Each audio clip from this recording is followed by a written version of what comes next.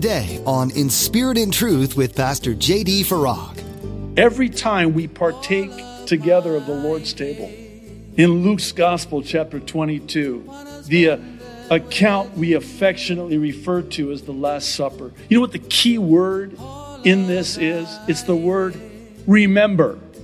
What am I to remember? Oh, don't remember your sin. Remember Jesus who paid for the sin. That's what you're to remember. His body broken for you. His blood shed for you. As often as you do this in remembrance of me. You're listening to In Spirit and Truth, the radio ministry of Pastor J.D. Farag of Calvary Chapel, Kaneohe. Pastor J.D. is currently teaching through the book of Hebrews. It's hard to control your thoughts. The Bible tells us to think on things that are lovely and pure. But why is it so difficult? Today, Pastor J.D. reminds us that if God forgets our sins, what is it that we're supposed to remember? What are we supposed to hold on to?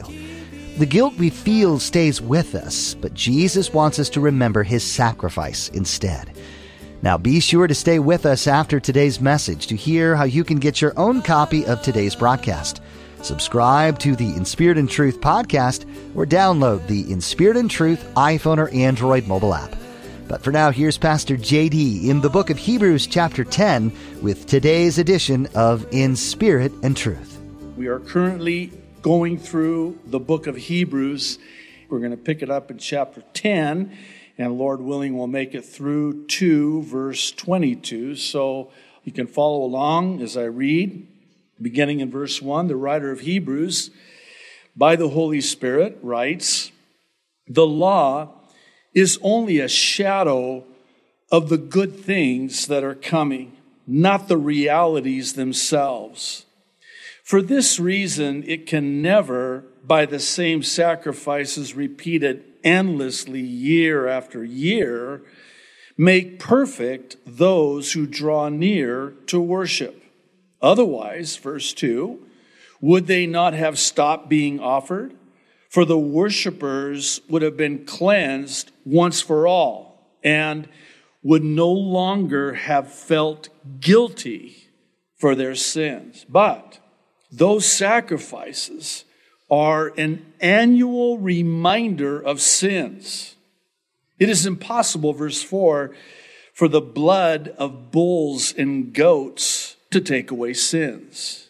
Therefore, when Christ came into the world, He said, 'Sacrifice and offering you did not desire, but a body you prepared for me.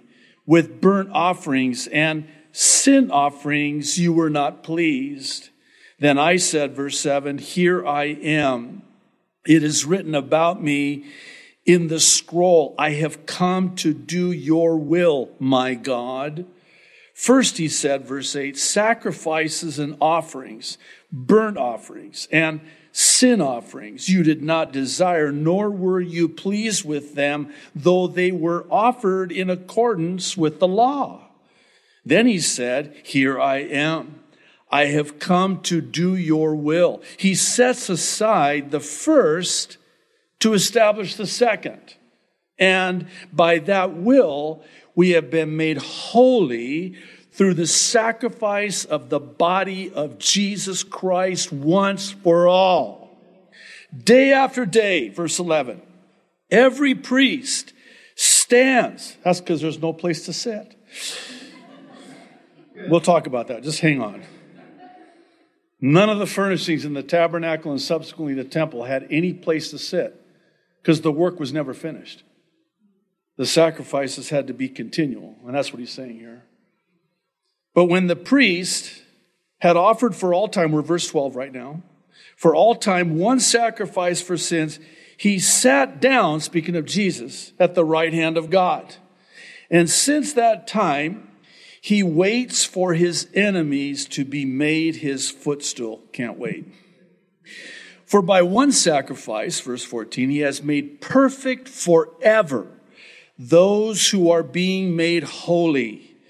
The Holy Spirit also testifies to us about this. First, he says, "This is the covenant I will make with them after that time, says the Lord. I will put my laws in their hearts, and I will write them on their minds. That's a quote from Jeremiah. Then he adds, verse 17, their sins and lawless acts I will remember no more. And where these have been forgiven, sacrifice for sin is no longer necessary. Therefore, brothers and sisters, since we have confidence to enter the most holy place by the blood of Jesus, by a new and living way opened for us through the curtain that is his body, and since we have a great priest over the house of God, let us draw near to God with a sincere heart and with the full assurance that faith brings, having our hearts sprinkled to cleanse us from a guilty conscience, and having our bodies washed with pure water. Wow. So I want to talk with you today, and this is not hyperbole. I want to talk to you today about a life-changing truth concerning Jesus taking all of our guilt and all of our shame away once and for all.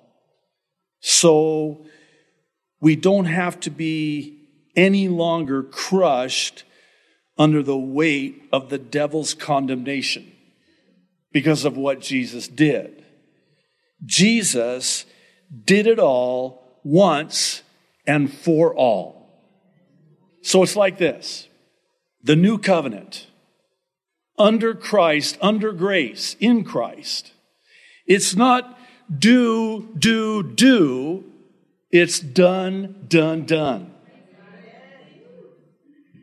That's why we might as well get this out of the way. That's why he's seated at the right hand of the Father. When do you sit down? When the work is finished.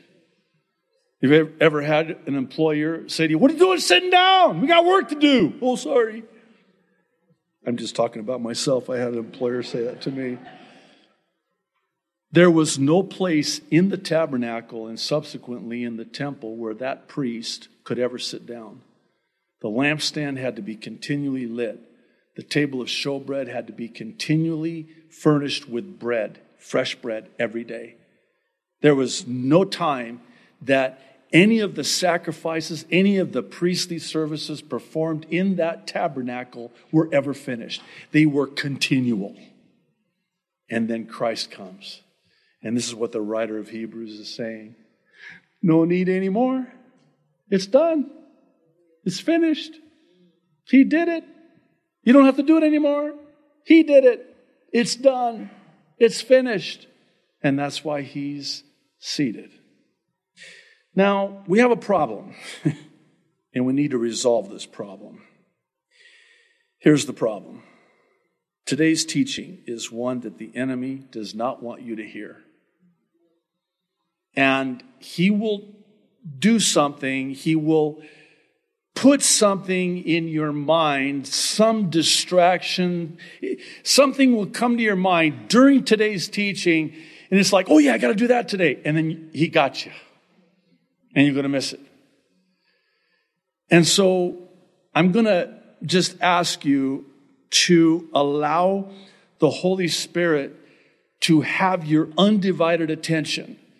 And don't allow the enemy to distract you so you miss what the Lord has for you today, because I promise you, on the authority of God's word and in my own relationship with the Lord, that this will change your Christian life.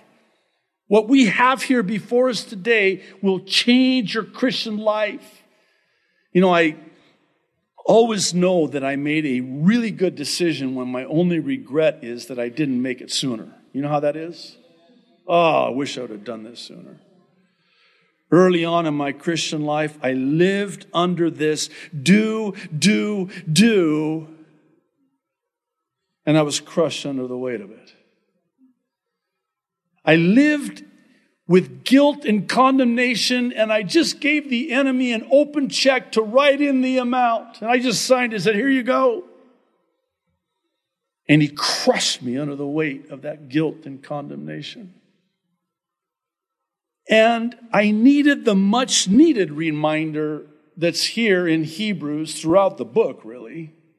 Really, it's replete throughout Scripture, but really pronounced here in Hebrews. I needed that reminder that the sin has been taken away. He paid for it. There's no more payments to be made. I'm free and clear. I have a free and clear title. Never mind. That's a different analogy for a different time. But he paid the debt. There's nothing outstanding. He paid in full. And it's finished. There's nothing more that I can do. No more sacrifices need to be made. And certainly the guilt, which we're going to talk about, that's taken away too. Completely taken away. This life-changing truth, let me just say it like this, will set you free from the devil's domination vis-a-vis guilt and condemnation.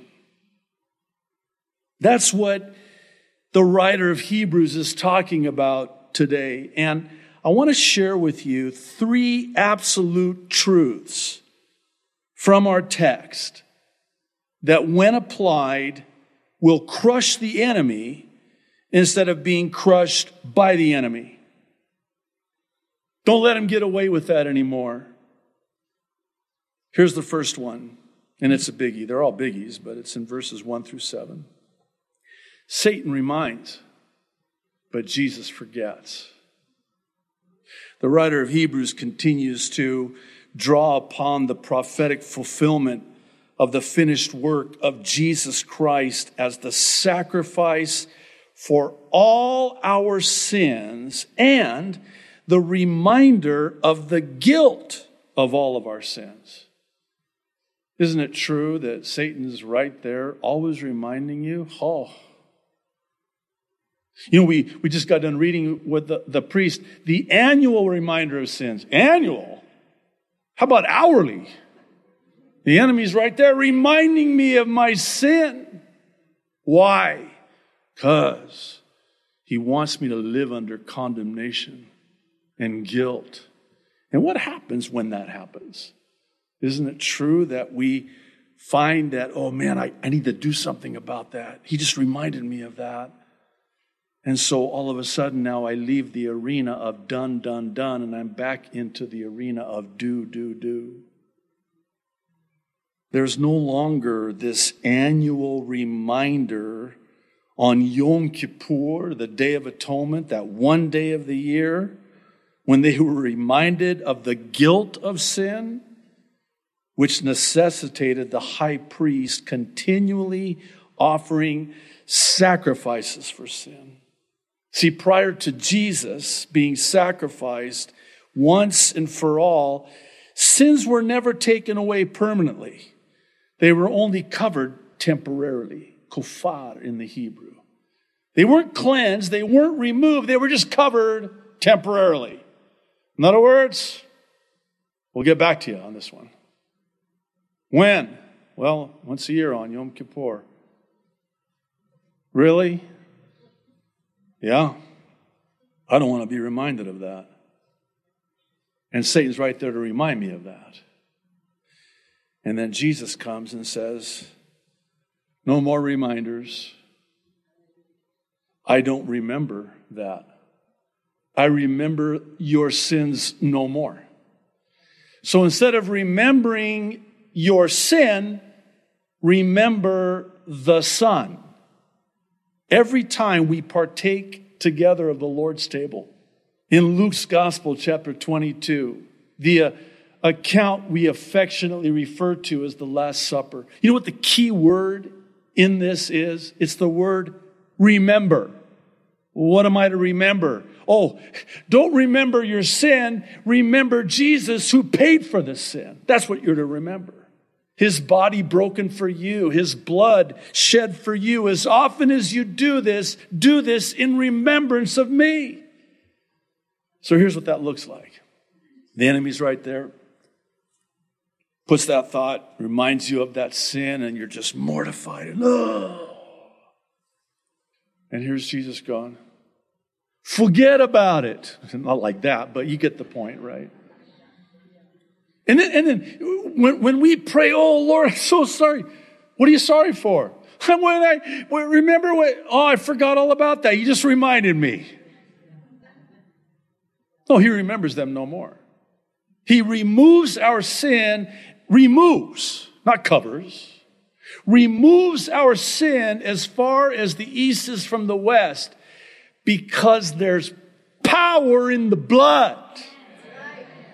That blood of the Lamb that was poured out for you and me is so powerful that it can take away the sins of all mankind and remember them no more. That's power. That's power.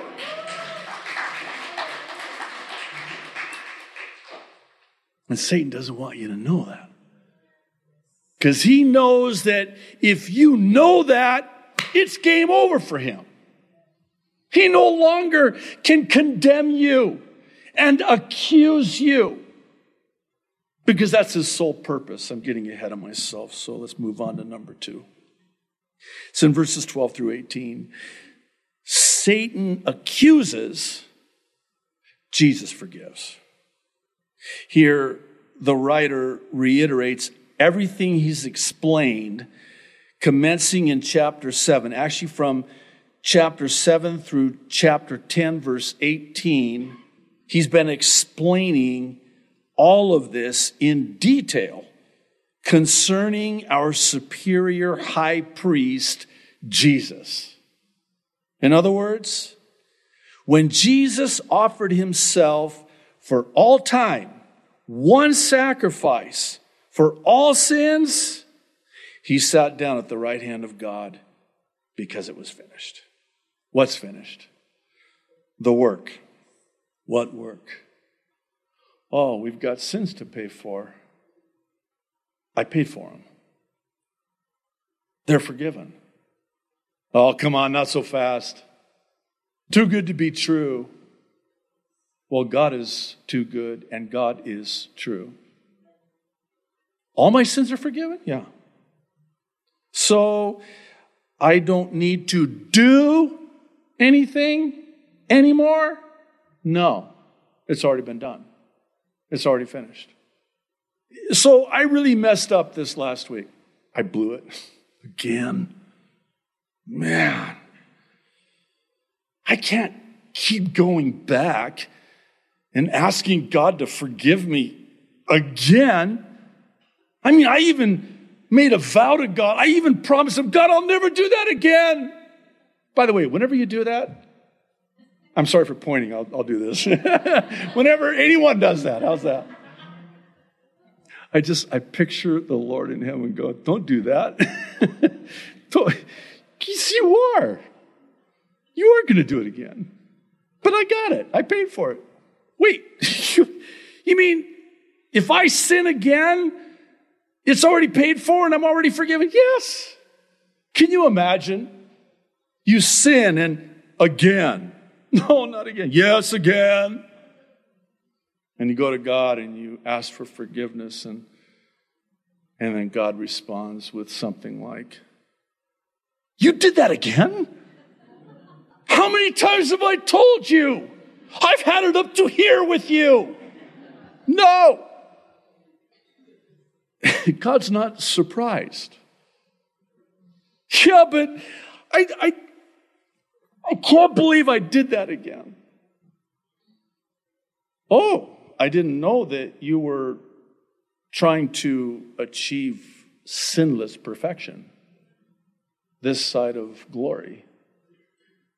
Oh, let me see if I got this straight. Maybe you're one that wants to get to that place where you can say, well, I have no sin. I have arrived.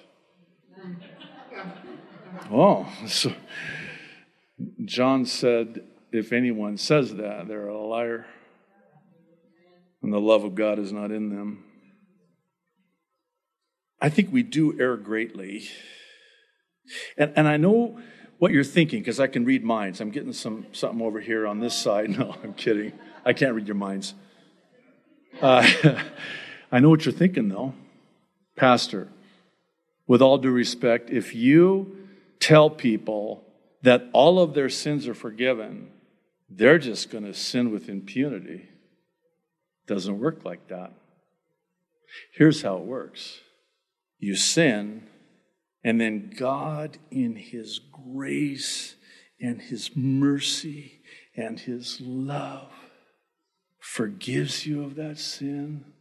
That does something to you. I'm forgiven? Yeah. Yeah, but that was really bad. I know. But I forgave you. I paid for that. Do you want to see the invoice? It says paid in full. It's stamped with my blood. I paid for it. He must really love me. You think? Romans 2:4 says, it's the kindness of God that leads a man to repentance. When you've tasted of that cup, and you've been on the receiving end of God's forgiveness and His grace and His mercy, who wants to sin against that? I don't want to do anything that would grieve the heart of God. It has the opposite effect. When you've been forgiven of sin, you will never want to sin against love. Love covers a multitude of sins. Okay. Are we okay so far? So now what do I do when I sin? You said it's done, so there's nothing to do. 1 John 1:9. It's been referred to as the Christian bar of soap. I love this verse. I own this verse. So do you too, so don't look at me all spiritual. The Apostle John says, if we confess our sins, He is faithful and just to forgive us our sins and cleanse us from all unrighteousness. Now, stay with me on this. That's a pretty good deal. Because if I'm reading this right, all I have to do is confess, and He'll forgive and cleanse. Where do I sign? See, the forgiveness is instant. Oh, sorry. Yeah. So you can't ever sleep and take a nap here. You can after. And by the way, if you do nod off, don't worry about it. That's not a problem. The problem would be if I nodded off during my own sermon. That would be a problem. But I digress. The forgiveness is instant. But the enemy is right there going, I don't know, this might take a couple days. You might want to lay low. That was really bad. You know what? I would keep my distance right now. I would just kind of lay low, and I wouldn't pray right now. Just wait. And I sure wouldn't go to church. Oh my goodness, if the person sitting next to you knew, don't look at the person sitting next to you.